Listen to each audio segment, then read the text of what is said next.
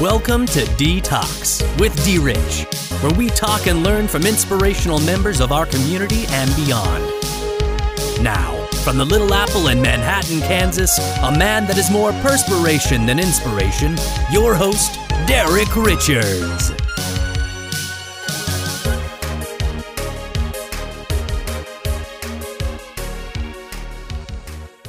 D-Talks. I am your host, Derek Richards, and we are hopeful, and I'm hopeful that this is going to be a good detox to your day. Thank you for showing up and listening to this awesome hour, and hopefully informational for your day. We have another awesome guest on the Detox Podcast Studios, Suzanne Renberg. How are you? I'm well. Thanks for having me, Derek. Thank you, Suzanne, for being here.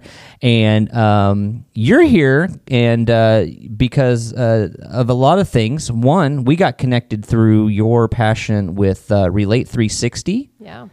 And so I'm really my wife is now the new executive director of Relate 360.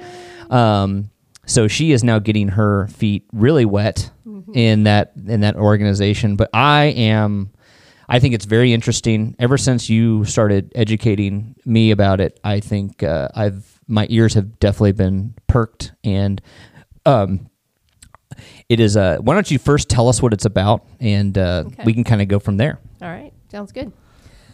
Well, Relate 360 is an organization that speaks in the schools to usually middle school and ninth graders, because that's when they have health class in Kansas. And so we usually are in health classes and we're talking about healthy relationships. So it's sex ed, like it fits into the sex ed portion of the curriculum, but we don't just do sex ed. We really do touch on relationships. Okay. But schools already teach sex ed. Some do. What does that mean? Well, I'm sure they do something, because I remember I had some sort of class when I was in high school. It actually totally depends on the school, and it depends on the teacher. Okay. There are actually a bunch of schools that we work with that do a really great job of this. There are teachers that are on it. However, that's where Relate 360 is a little bit different than just sex ed. We truly do talk about, one of the things we talk about is called the whole you, and it talks about them as a whole person, and that they're bringing that into relationship. So it's not just, the nuts and bolts of sex ed. It's about actual relationships and thinking long term about those relationships. So that's what is different than your typical sex ed class. And I'm guessing this sort of curriculum is not usually offered in a school system? Not what we do. I mean, yeah, it depends. It really does depend on the teacher. The only thing, now somebody might correct me on this, but my understanding is the only thing they are required to teach in sex ed is HIV education. Okay. So how to avoid getting HIV. Okay. And so teachers, as you might imagine, there's varying levels of comfort with this subject. Mm-hmm. And so depending on the teacher, you might have somebody that and sorry guys, but it's usually the women that are totally, yes, I want to dive in here and teach everything I can on this. And then we get a lot of the other teachers that are just oh my gosh, shoot me in the foot before I'll teach this stuff, right? Yeah, it's sure. just awkward and embarrassing, and we get that. We really do get that. And so that's they're usually super happy to see Relate 360 walk in the door to talk to their kids about this stuff. So how'd this journey begin with you? How did you get exposed to this or get passionate about this organization, this curriculum? Well, oddly enough, it started before I even moved to Kansas. How long ago was that? When I moved to Kansas? 15 years ago. Okay. I met and married this guy who was a K-State professor. Before I met him, my background was working in full-time ministry. And so I was always the one, and I did a lot of work with youth and college-age students. And so I was always the one at these with these groups, and I worked with mission groups as well as in church. And I was always the one that gave the relationship talk to all the kids for whatever reasons I really couldn't necessarily nail down. A talent that you just kind of naturally had that this was important. Yeah, this was super important to me, and which is kind of weird because I was single till forever. Walter and I we got married when I was 39 and he was 38. So yeah, we did the single thing for a long, long time. But But yeah, just when it came, I was just passionate about people making really healthy choices in this regard because I'd seen too many people, including close friends, just make some really devastating choices in this area. And I mean, I would assume from the classic case is, the taboo of just talking about sexual interactions or just all of that just tends to be a hard subject to talk in whatever environment you're in, Absolutely.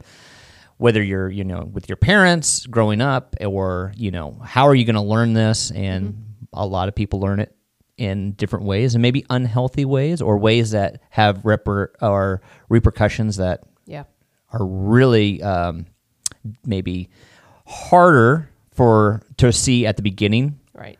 Yeah, absolutely. Yeah. So I'll talk about that in Yeah, just a second. we'll get into it. Yeah, so when I moved to Kansas, I became acquainted with Emily Weddle, she was the coordinator of an organization called Freedom for Healthy Relationships. That's what it was called then. And it had started back in 2006, and it was an arm, a section of Life Choice Ministries here in town. The pregnancy prevention, what's that called? Pregnancy, whatever. Okay. Something clinic. Anyway, and so they were like the education arm of that. And so they had been in schools for a while. And so when I moved to town, I was actually lived out in Westmoreland for a while. When I moved to town, I started volunteering with them for a year because they'd been talking to me about it for a while. And that was just at a period of time when Emily, she had a house full of kiddos and just really needed to take a break. And so they asked me if I would consider that. And so I said yes, and thought, well, why not? We'll jump in here. How long ago was that? That was 5 years ago. 5 years ago. Okay. Yeah. So you've been... Maybe even 6 years ago. Yeah. You've been running the show. Yeah. And trying to create the show. And it was also at that point in time that we separated from Life Choice and became our own nonprofit. Okay.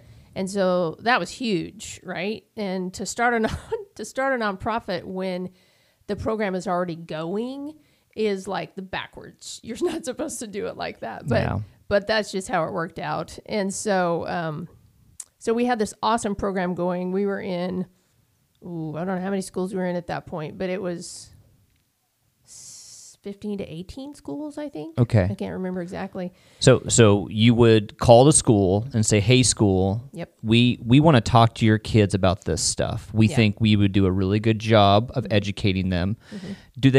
Is there a qualification process, or do they look at your handbook, or do they just go, "Yeah, we know we need help, and here you go.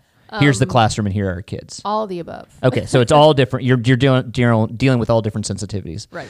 And then they go, "Okay, how much do you guys charge to come in? We will accept that, or we have no budget for you, so we can't let you in." I think that's we'll probably get there as well, that, that's always going to be the biggest hurdle for an organization like Relate 360 is convincing the public that your children need to have education about sex or healthy relationships, and we need tax dollars and government dollars to kind of go towards that. I think this is a serious investment. That's absolutely worth your investment. Yeah. Whereas math and PE, we don't need to talk about that. Let's just get those programs rolling. But healthy relationships, that's where we might have to have a conversation, and for good reason, right? Because I think people have assumptions about what you guys are about or what you could be talking about. Probably. Yeah, I mean, I don't necessarily know. I mean, I'm a great person to have at parties. You know, as soon as people ask what I do, it's like, oh my gosh, why did I ask? Right? I mean, oh, I love it. No, I think it's great. It doesn't embarrass me at all, of Sure. course. And you know, I'm sure I make a lot of people really uncomfortable. We need to become more comfortable, don't we? Though. Well, it's the absolute truth. I mean, Derek, you obviously know this. Everybody knows this. That the culture we live in it's a hypersexualized culture now.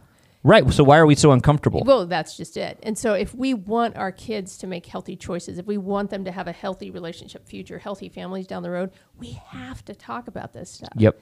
And yet, you know, I don't know how you were raised, but I was definitely raised in a household we did not talk about this stuff. Yeah, I would say, you know, I don't think I was raised in a household where I don't think we had, you know, direct sex talk.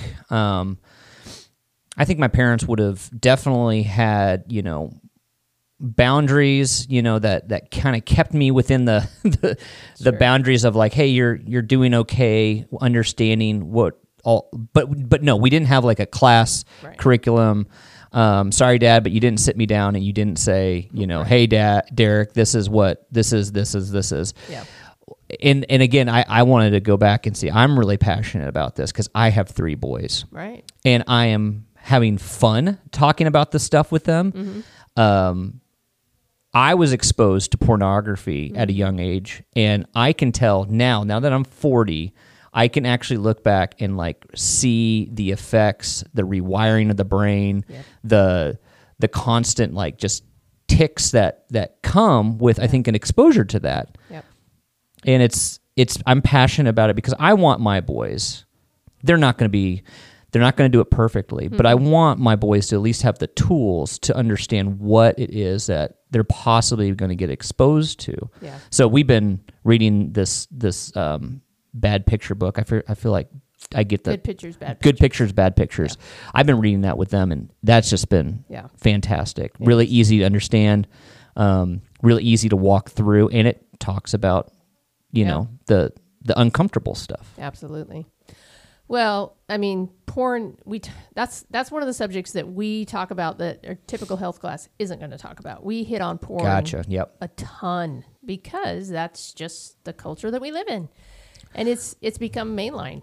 I mean, it's just standard. Everybody watches porn, and it's just accepted that that's what they do. I don't think we take the time to really think about, and it might be different for a girl, but for a guy, you know, we had the internet. You know, the internet was just starting. Yeah. When I was in high school, Right. and like we would download photos that would take 10 minutes just for one photo. Right. But we would all wait, and course. we would all just, we couldn't, I mean, wait, we yeah. saw boobs and we're like, okay, this is something that is so intriguing and so like, Mysterious. and pleasurable. And it's just like, we gotta have this. Right. And there were pornography shops where you had to be 18 to go into a back room, or Right. that back room of the DVD or the Right. The VHS. X-rated videos, yeah, yeah. and you go, what's behind that? Absolutely. What's in that room? It's Yeah. it's mysterious. I don't have access, and I can't go back there. Right. And now Yep. it Now I can is have it in in the privacy of my room. it is in your face. Yep. My kids, even if they're not searching for it, Yeah. that was also another incident that really shook us. Was like, our children will be innocent. Mm-hmm. My 8-year-old Jonah could be on YouTube and Right. just enjoying his day, and then something hits him, and it's Yep. like, wow, Yep. it's they're throwing fastballs at these kids. Totally. Anyways, that's Yeah, and they the don't journey pull is punches. it's totally different. It's night and day than what I grew up with. It absolutely is. And I mean, and that's one of the, we actually do a parent awareness seminars as well as part of Relate 360, just to help them understand what their kids are walking through. And it's absolutely nothing like what we dealt with. Mm-hmm. And so, that good pictures, bad pictures is a fantastic tool for parents. Yeah, and dads out there that maybe are not comfortable talking about this stuff, just get the book. Yeah. And just read the book. That's all you got to do, guys. And my kids, I started reading the book, I think around 10, and they get it. Yeah. They get it. And even the reactions, because they're, you know, again, my kids are probably going to look at pornography. They're probably going to see it. But even now, I can tell that they've talked to us about things that they've seen. Right. Or even my oldest is like, you know, we were going on some website to like try to streamcast an NBA basketball game. Right. And he's like, Dad, I saw this and this. I don't know what it is. And I was like, oh man, it just, Yeah. those reactions are way better than, oh, I'm hiding it. shameful. Yeah. I'm feeling shame for, Yeah. I saw something and it intrigued me. Like, Sure. anyways. And I'm not going to tell anybody. Oh yeah, right. I don't even know how to talk to you, Dad, about this. Exactly. Like we've never, this isn't a dialogue that's open for us yet. Yeah. Exactly. And that's exactly what you want to do for parents. I especially encourage them if they have younger kids. It's like, start this conversation now. Yep. Please start this conversation now, because you're setting the foundation for future conversations when the decisions they make really do have some serious impacts. Mm-hmm. And so that Good Pictures, Bad Pictures has a junior version that is for younger elementary, like for second and third. I mean, it really is for younger kids. And so obviously that's a great tool to start with. Mm-hmm. And we went through it like a couple times too. Yeah, like absolutely. we didn't even just start once. It was like Yeah. and then once they got through it a couple times, they're like, okay, I know what the next page is going to talk about, right. because it kind of helps you. It kind of drives into your brain like the tools that they're supposed to be learning. Anyways, sorry, No, but okay. Okay, so let's go back to the beginning of you being exposed. You're starting your own non-for-profit, and you're getting into schools. Right. What is that like to be in front of these kids at middle school and high school, or just high school? Middle school and high school. Okay. It's the funnest thing. Yeah. It really is. That's good. Yeah.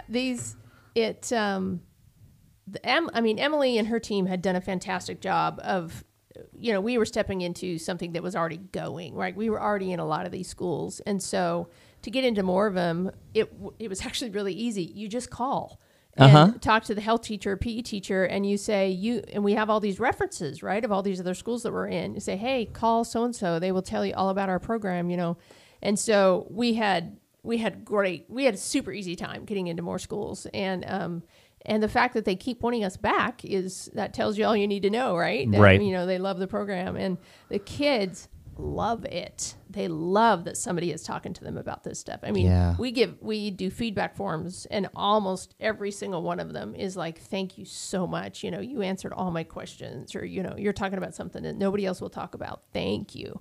So it's super rewarding in that way. So if I'm a parent that's like, I think my kid knows it, what do they not know? What does your kid not know? If I'm making these like false assumptions that like, I don't need to talk to them about that, they probably already know this. Could be a lot of things, right? Oh, the whole course? It could be so many. Well, I mean, they might know the basics of like how a baby is made.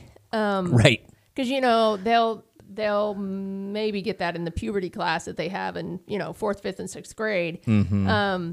But they won't know anything about the heart level thing where, the emotions behind relationships and how those decisions are made and how those impact. You've got these hormones, and how do those play into decisions in actual relationships? Or they see pornography and they think that's what sex is supposed to be like. And it's right. like, we can demolish a whole bunch of wrong ideas about what sex really is supposed to look like and what it's supposed to be about. Mm-hmm. And do you feel like just throwing it at both guys and girls at the same time is just the or I don't know, I was just thinking like almost like guys need to be told this and right. and specifically like you guys are going to deal with this probably more. Well, I mean, I don't know. We've been asked that question, like, do you separate the guys and the girls? And we never have. Okay. First of all, it would just be logistically a pain because this is their class period, right? That we're talking to them. But I actually think it's super healthy for both sides to hear what the other side, what's going to be the emphasis for the girls, what's going to be the emphasis for the guys, and for them to hear what healthy looks like on both sides of that equation. And I think it's great for both sides to hear it. And we can also admonish, the girls and admonish the guys at the same time. And so there's almost an accountability set up like, okay, we both heard this, Mm-hmm. And so, I think it's great. So what are we hearing? I want to hear, I want it to be on this podcast. What are these things these kids need to hear? We can spend the whole time here. I mean, I think this is just the really enjoyable part of like this information Yeah. being out there, because I want the exposure of this information to go to more parents in Manhattan and surrounding areas. Yeah, absolutely. Well, it's been a while since I've been in class, Derek, so maybe That's okay. Maybe we should have Maggie on here. She could tell you better. Yeah. Maybe we will. Yeah. Yeah. Well, so like I mentioned earlier, and this is the thing that counselors will tell us is the most important thing that we say. So, there's a lot of school counselors that are like, yay, Relate 360's here. And so we talk about something called the whole you. I mentioned it earlier. Okay. And so it talks about the fact that every single one of us is a whole person. There's the physical, the intellectual, the emotional, the social, and the spiritual side of every single one of us. We all have those sides. And we teach this by just having them hold up their hand, like, all 5 fingers straight up. And we name those, physical is the thumb, intellectuals, and you go across them like that. And then that's a teaching tool. We always go, what's this mean? So we review it every time we come back to class. And you go, why is that important? Well, because you can't just make a decision in one area of those and it not affect the other 4. Gotcha. And so that ties into everything we teach about from that point on. Even, porn, decisions they make now, it plays into everything. Is the spiritual side, is that the trickier one where people are like, oh, there it is. She's just trying to indoctrinate my children into Christianity. Right. That's the trick. Like, I knew that was coming somewhere. We need you to not bring that to my children. Right. Because I am not about what you're about. Well, in schools, first of all, you'll talk to most counselors and they will agree whether somebody goes to church or not or has a faith or not. There's a spiritual side to us, to every human being. And regardless of who you worship or how you worship or if you don't worship anything, there's a spiritual side, there's a soul side that is like the deepest part of every single one of us that wants to be known and knows that there's something greater than ourselves. That's good. And so in schools, we address it like that. But we also address the fact, we're in Kansas, so you can absolutely address the fact that there are a lot of kids that are raised in church. Sure. And so so we in no way downplay that. Okay, good.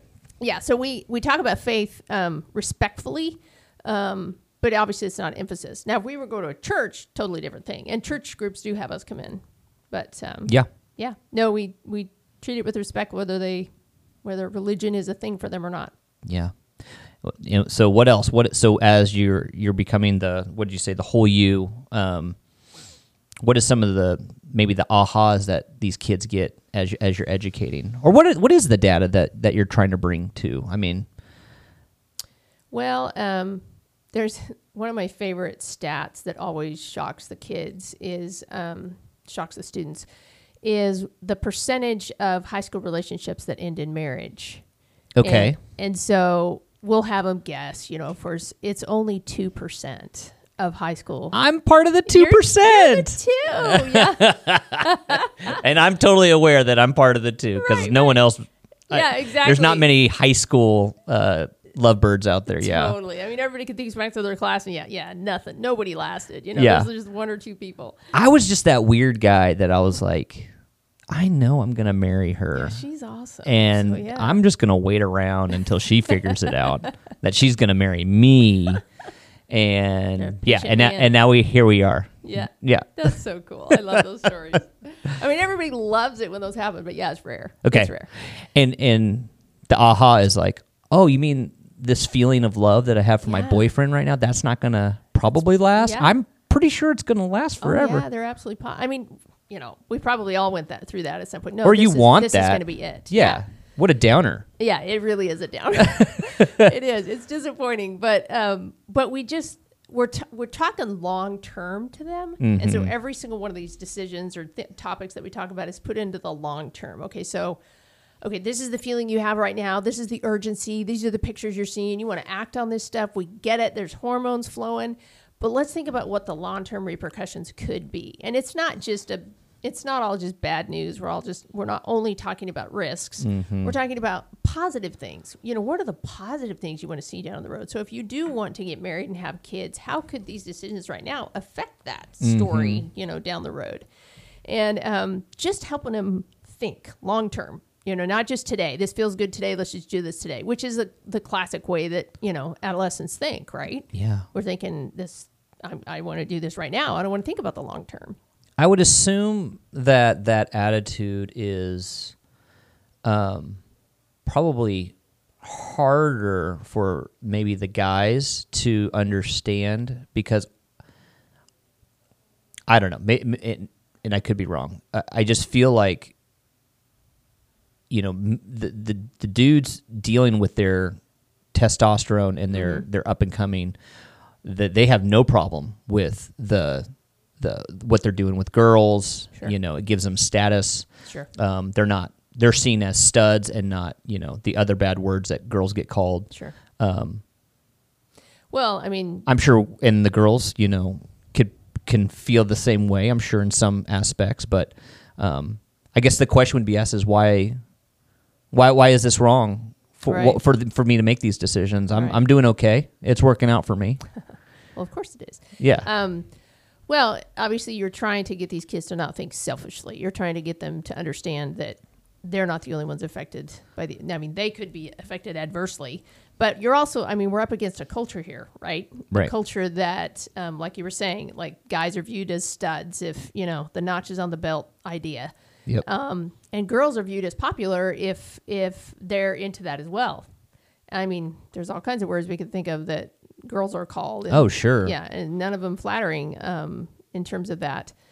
But and with social media right now. Oh my word, that's what I don't have a sensitivity to that because I can't imagine my rap sheet for what I did in high school still being alive and maybe you know on the internet somewhere. That'd be frightening. Oh yeah. I wanted those bad moments to go away. Absolutely. Yeah. Absolutely.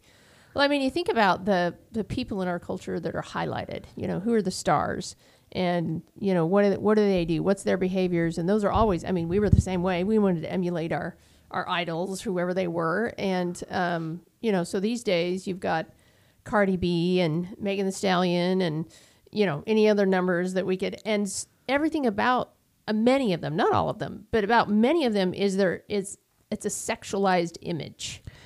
And so, which is so disappointing because MTV back in the day, I mean, you did of course have the sexualized Madonna, but like I can't turn on music videos for my children. I can't just like put it on and just leave it on. That's off topic, but like that does bum me out that I wish music videos was a thing in my household, but it just can't be because the next video that comes on, oh my word, it's just full explicit. Yeah. Yeah. Yeah. Yeah, that's and it's honestly you start going this is the same thing over and over again. Yeah. Like it's quite redundant. Yeah, it's redundant. It's like been done for forever. Forever. Yeah. But I mean, yeah, it obviously sells. That obviously still sells. Sex sells. That's right. Yeah, and so you know, trying to educate kids on that to be wise consumers of okay, so yeah, this message seems really fun for you. It seems no big deal. I'm popular. I'm well liked, you know, for doing this kind of stuff. But let's think about long term what this is going to be. And so yeah, that's a huge part of what we do is help them think long term. What else is the health class not teaching that you kind of dive into that's really helpful for these kids to be hearing? You're straining my brain right now, Derek. I'm sorry. Like I said, it's been a while since I've been in the classroom. I think one thing I remember that was impactful was I think you guys talked about like coming at not having sex or not having sexual relationships and you kind of framed it in this way. You were like, do you want to be poor when you grow up, or do you want to be middle class? The poverty equation. Yeah, what is that? So explain that. So that is it's an equation. It's a scientifically proven fact that the sooner you have sex, the more likely you are to get venereal diseases. Okay. To broken heart, which some people go, you know, that's just part of life. Well, that can be pretty serious for a lot of people, actually. Obviously, getting pregnant is a really risky, is a huge risk in that. Mm-hmm. And so, so they talk about I think it's 3 major things. If you can get those done, your chances of living in poverty are dramatically reduced. And so that's graduate from high school. Okay. And get a full-time job. Okay. So you could go to college, obviously, before that, or just go straight into working or go to a trade school, whatever the case may be, but get a full-time job that has good pay, something that you could support a family. Okay. So graduate high school, get a job, whether you go to college or first is not important. And the third thing is get married at 21 or later Okay. and have babies after you get married, not before. Okay. I mean, that's very important. It's not even religious people that are made up this equation, right? Sure. It's just sociologists looking at our culture and saying those three factors, if you can follow at least those three, your chances of living in poverty are only like 2%. Wow. Yeah. And Wow. so, yeah, we absolutely share that with the kids and go, that's why we talk to you guys about this. Because, I mean, you ask them, who wants to live in poverty? And we even have some kids, what's poverty? And so, you don't have enough to just meet your basic needs, and certainly not that of a family. And so, I mean, saying it differently would say, if you did, then you have a 98% chance of pushing you towards that lower income Yes. bracket because you just have the weight of the Right. world now Yep. going against you. Yeah. You just don't have the resources to do what you need to support yourself and a family. That's got to be shocking. Yeah. Yeah, that's big. Because that's just a different way of saying it. You know, it's like, I know you want to live in the now and be the best you, and everything's affirmed in how you feel, and Sure. and that you're special, yada yada yada. That's fine. Sure. But if you do these things, you have a pretty dang good chance of having a life of a little bit more convenience than if you didn't do those things. That's really important, I think. Yeah, that's kind of a big thing. You see kids' eyes get kind of wide when we talk about that one. Is there any pushback in the audience or from these kids that when they hear these things that make them angry or make them frustrated that these facts are being said or this data is being given? At the very end of every class, we give they do an evaluation of us. We want to know how this affected them, whether they liked it, hated it, whatever. And so one of the questions we ask is, after hearing this presentation, what are your decisions going to be regarding sexual activity? Are you going to, what? Hey, man, I'm abstinent until I get married.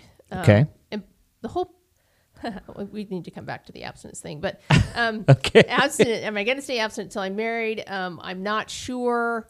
I'm already sexually active, and I don't plan on changing. Did I say undecided? Yeah, those are 3 months. It seems like there's a fourth one, but those are the three main things. Okay. And so it's interesting. The more rural the school is, the more kids that mark the I'm going to remain abstinent. Okay. The more urban we get, that we used to not have that undecided part, Yeah. and that's getting bigger and bigger and bigger. As the years have gone, I've seen that get really bigger. Gotcha. And almost without question, the kids that don't like what we're saying about it's just wiser to wait. And we're not even saying you have to wait till marriage. We're not doing that. Right. We're just saying if you choose to have sex, these are the things you need to know about before you do that. Like any big decision, you need to do a risk assessment, right? Sure. And so this is a really big decision, and we emphasize that. And so these are the things you need to know so that you can, have those risks not be as big of a deal. But the kids that are already sexually active, they are the only ones that are not sometimes, but not always, sometimes not happy about what we say. Because you're coming in giving them some facts about some decisions that they've already made. Right. And that's probably going to ruffle their feathers of going, Like, I want to make good decisions in my life. You're saying you're saying I'm making bad decisions. I'm a bad person Sure. or something, Well, which yeah. isn't what you're saying. however they process Yeah, it. however- But we're telling them that this behavior may not be the best. Yeah, that's tough. Yeah, it is tough. So, so we have to talk about abstinence. I love it. So I'm not sure how much you're aware, but Because wait, hold on. Yeah. Because I would assume my first assumption would be like, oh, Christian education about sex, we're just going to get, Absolutely. we're just really framing everything down a funnel Right. to the end of like, this is why, this is how the equation works out, why you just don't do it. Right. Okay. Like, there's a lot of people that assume we have an agenda. Right. If there's any criticism that people would have.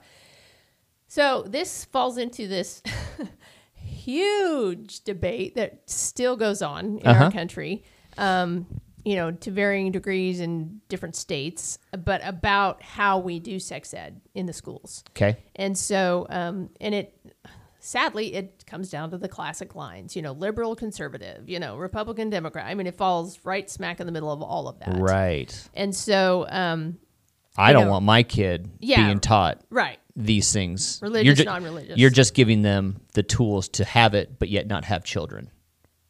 Like, Giving them the tools. right. They can have safe sex now Oh, right. and just not have children. Right. How dare you? You know, like, yeah. anyways. Yeah, oh, yeah. Whichever line that is, Sure, I think we can sure. assume, but Yeah, well, I mean, so you have the more conservative side. They're angry that we're talking about birth control at all, but we absolutely do. And Gotcha. The more okay. liberal leaning side, they don't think we talk about enough in terms of birth controls and the fact that we All the options that are available. we talk about all the options. Because we're talking to kids. What is the percentage of kids that become sexually active in high school? 40%. I actually think it's down to 38%, and I think the internet has a huge amount to do with that. But only about 38% of high schoolers become sexually active before they graduate. And Okay. so we know, but we also know that number doubles the first 2 years of college. And so we know we're talking to kids that even if they're not sexually active now, they're looking at it very near in their future. And so we're not naive, Right. And the stats, okay, remind me to come back to the stats about church kids and not church kids because it's shocking. But we're talking to an audience that spans the gamut. And the smallest percentage are the ones that are going to choose to be abstinent before they get married. That is a tiny percentage. Okay. I'm sorry to tell you, but it just is. But it's just the reality. We just have to Yeah. we just have to understand that. And so when I'm talking to kids and I really want them to be educated and prepared for down the road, whether they're going to, sleep around with everybody they encounter or they're going to wait until they only sleep with that one really special boyfriend or girlfriend and then they get engaged to that person. Either direction, we're talking to all those kids. And so we're saying, we're just going to be honest with you about what the risks could be for you in this regard. I mean, the whole thing on STDs is enough to just make you fall down and cry. I mean, it's terrible. And 50% of all new STD cases that happen every year are in the age group between 14 and 25. Oh. So they are Yikes. hit incredibly hard with this stuff. And they're now gonorrhea and chlamydia in particular are turning into superbugs. Like we're running out of antibiotics to treat them. Oh my gosh. Oh yeah. It's the whole STDs talk in itself is very scary. And so Wow. it's like we're trying to help them understand, you guys, this could have really serious repercussions for you. And like both of those can lead to infertility. Why we're so worried about a pandemic, right? We got so wrapped up into health Yeah. and saving. Yeah. This is another area Yeah. that we probably should. Yeah. I am going to pause real Go for quick. Okay, sorry about that. I had to go to the restroom. No problem. Here we go. Yeah. Okay. So, Yeah. So the STD thing. yeah. They call it an epidemic really within that age group. And the diseases keep getting more and more serious. Syphilis, we thought syphilis was gone. Oh no, it is back with a vengeance now. Okay. Now I'm really scared. Yeah. I mean, not Yeah. for myself, but just like these words that like. Absolutely. Totally. Like I didn't have any. I thought that was just something that happened in bigger cities that like, for older adults that are just promiscuous and interesting.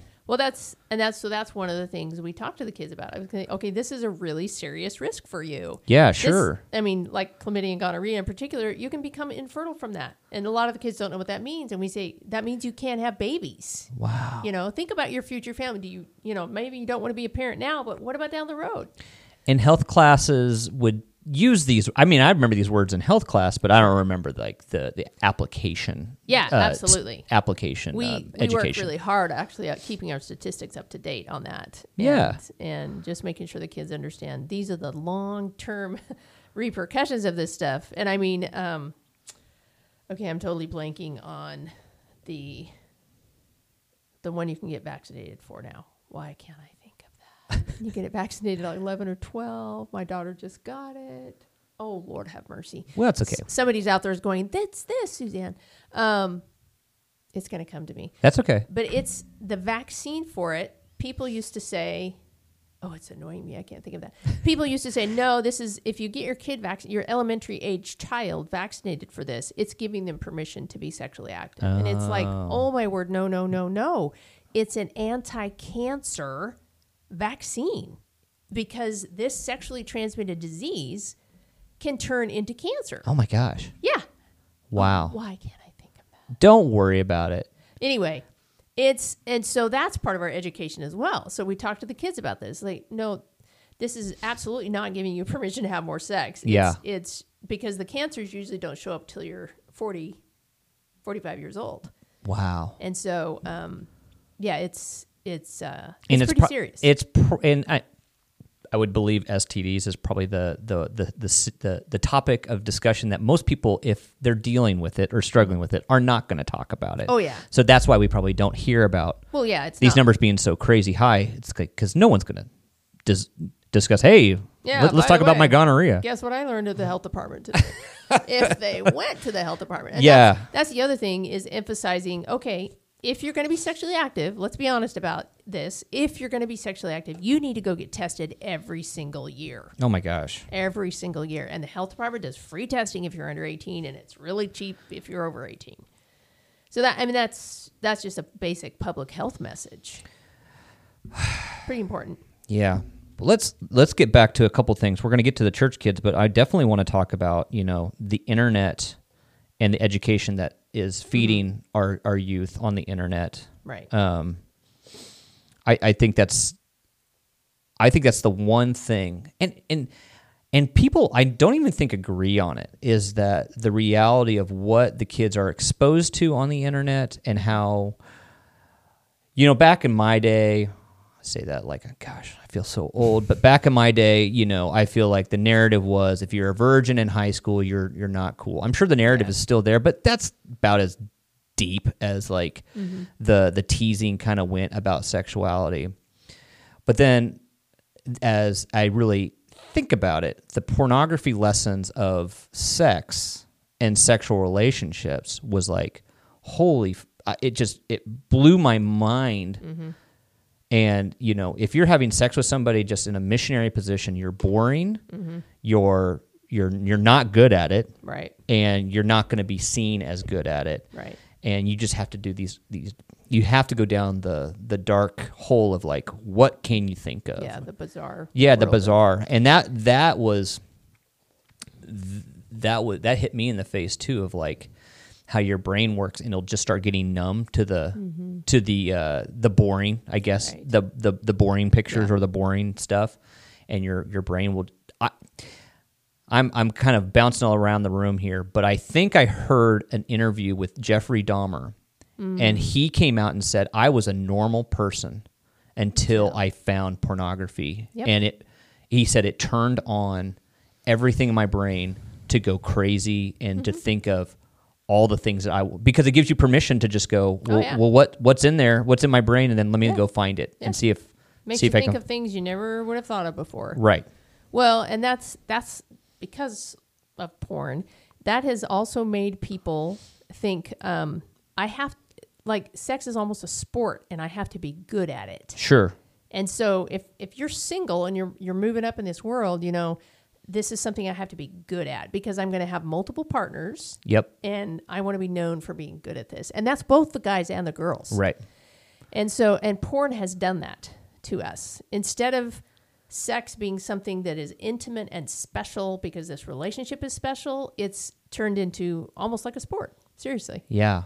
And that's just, I mean, as far as I'm concerned, that's tragic. Sure. Because the outcome of that in terms of the lives that are destroyed as a result of porn, I mean, how many marriages? The last stat I heard was that, and this was in a particular state, and I can't remember where it was, but the Divorce Lawyers Association said 60% of the divorces they deal with, pornography is a factor. Sure, because it's a shameful thing. It's something hidden, and then when it comes out, people don't know how to handle it correctly, right, how to engage with it, or even have the understandings that, I mean, I'm not trying to give excuse to men or anybody who is in a porn addiction, but it's an addiction. It is it very much is.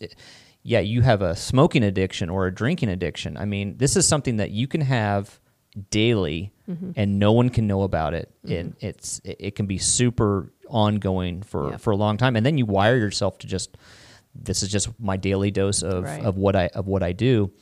But yeah, it can become destructive, right? Very, very destructive. And I mean, if you talk to the people in the world of psychology, there's some debate about whether it's an official addiction, but interesting. Yeah, but like people that deal with this and people that help with people who have this compulsive habit, if you want to call it that, they will tell you it is exactly like an addiction. I know what I wanted to get back to is the idea that sexual interaction is maybe going down for high schoolers or because young adults, because they're so go to the internet. They're so just addicted to the internet. Yeah, it's very and true. they don't need, which you would go, okay, well that fixed the problem. Yes and no. Creates another one. Yeah, but when you have men and women at a dance and they don't know how to dance with each other because they don't know how to look each other in the eye, they don't know because they've had minimal social interaction. Yes, right. And the interaction I've had with women, it's in this really weird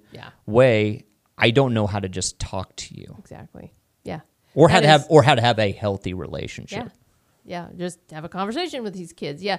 That is absolutely true. Oh. And you have kids they don't go out. Like our generation, we went out. We had to. We went out on the weekend. We wanted to spend time with our friends. Now they do it online. Mm-hmm. And then particularly if they're curious about sex, you can find out anything.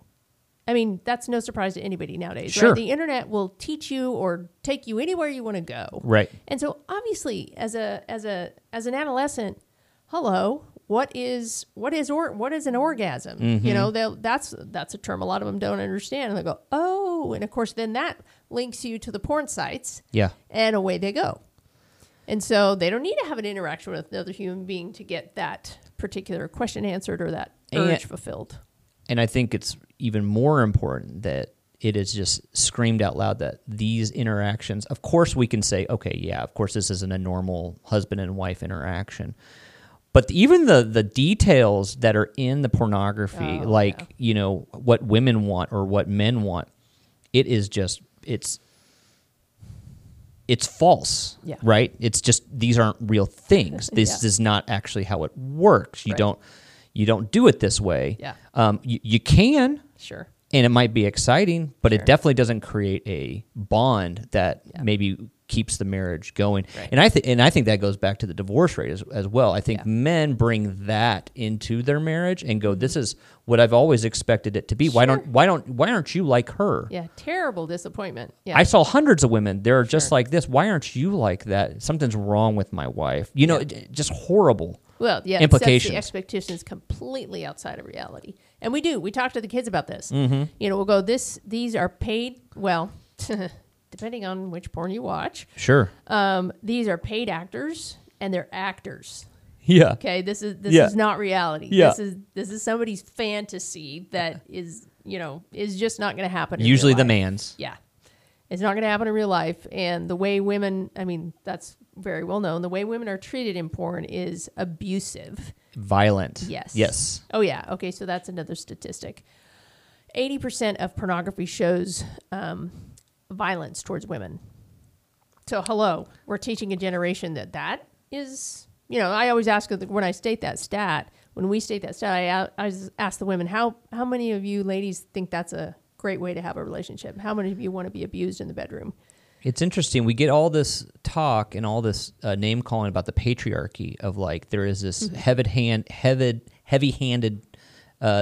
system going on for the males, but it really could be found directly in this industry, and and I wish I had numbers on the industry, but you gotta believe it's just it's rampant. It's so high. Yeah. I heard a stat of like, when the Super Bowl halftime or the Super Bowl had a lights out or something, like, I think it was in New Orleans where the lights went out. They said like all the porn websites just like skyrocketed. Oh, right. They couldn't watch the Super Bowl. The Super Bowl wasn't going on right now. So everybody was online. So everybody was like, I got time and I want to be stimulated. Right. And it just like, they just saw all these numbers just like throw up. Well, let's talk about, speaking of Super Bowl, let's talk about that really super controversial Jennifer Lopez and Shakira. Sure. Yeah, right. Halftime show. Yeah, right. We're up in arms about some butt shaking, right? Right. So, but that was huge in terms of, people like in my field, Relate 360, you look at the statistics of what happened in the porn world after those performances. Okay. J-Lo obviously was already pretty well known. Shakira was not as well known. Uh-huh. And searches for Shakira went up over 1,000% on porn sites like Pornhub and whatever else. Yeah. Pornhub's for sale right now, by the way. I don't know if it's gotten bought or not. But oh my gosh. they were getting hit really, really hard. Their valuation has got to be huge. Yeah, they were getting hit pretty hard, though, about some people that were trying to end the sexual exploitation that happens on them. So yay for that. But, yeah, sure. But anyway, I mean, the searches for these women on porn sites after that were just skyrocketed. And it's just like, okay, this is what... My brain is wired that if I need something, I know how to get it. Yeah. And I think that this is all going back to our point, is that these dudes, young dudes, if they can get it effortlessly, why work for it? Yeah. Yeah, it's true. They, So they're stunted, right? Yeah, they go into college, they have no idea how to have a real relationship or a healthy one or how to pursue a woman just in a friendship way. Yeah, it's... Maybe I would assume that then the females that should be, courted properly, right, are then eager for someone to court them, right, and then they have to then simulate into this trap as these stigmas of like, what if that's what they want, then I'll just be that, sure, regardless of how I feel. Well, it's a hookup culture. So what the idea is that your initial reactions or your initial interactions with somebody need to be sexual. And so that's where the hookup culture comes from. Now, that's a popular phrase. It's not as common as we think it is because it's been so highlighted. But you talk to a lot. You see the statistics of college students, and usually like the first 2 years, that's a big deal. But they learn pretty quick this is really not fulfilling at all. Sure. And they begin to look for something else. But it's really tough. Yeah. It's really tough. Yeah. I wanted to get back to you said that you had some stats on the church kids. I figured the church and religious kids are going to have the best stats because they are taught so well in the church to handle these sort of situations the best way. That's what you're going to say, Susan? I wish. So I began to look at this really early on with Relate 360 because so there's the fight in our country between abstinence-only education, which I just want to go on the record as saying I really don't think abstinence-only education is the best way to go. Okay. It's unrealistic. It's actually not helpful to these students that are in a hypersexualized culture. Yeah. It's just not helpful. So, but I wanted to see, like, does abstinence-only education really work? And so I just assumed that kids that went to church were going to have better results in that regard. Oh, sure. Yeah. At least 50% of them wait, right, till marriage, right? Sure. So I was deeply surprised and disappointed to learn that. So 90% of the American population does not wait for sex until they're married. Okay. And so then found the stats on, okay, if you just separate out the quote unquote Christians, people that have a religious upbringing and, they say that that's important to them, 80% of them are sexually active before they get married. Okay. And so it's only a difference. We're not of 10. we're not changing the world or anything. No, it's only a difference of 10%. Yeah. And so I quickly called some pastor friends of mine, and when I heard that, because I was so shocked. Ooh, I like this. And I said, okay, I know this would be anecdotal, information. I said, but does that sound right to you? And it was two friends of mine, and both of them had been in ministry and marrying people for like 30 years, and they both like did a quick tally and said, yeah, that actually sounds exactly right. Right. Yeah. It's just like, oh man. So Sure. who are we kidding, right? So when we step into the classroom, it's like, Christian or not, church raised or not, Sure. we need to give them all the information. And we say that we do it in a wholesome way. We're not trying to get kids to have sex. We're not being explicit, nothing like that. We're just giving them the facts of what is in front of them, the choices that they have, and they do have choices.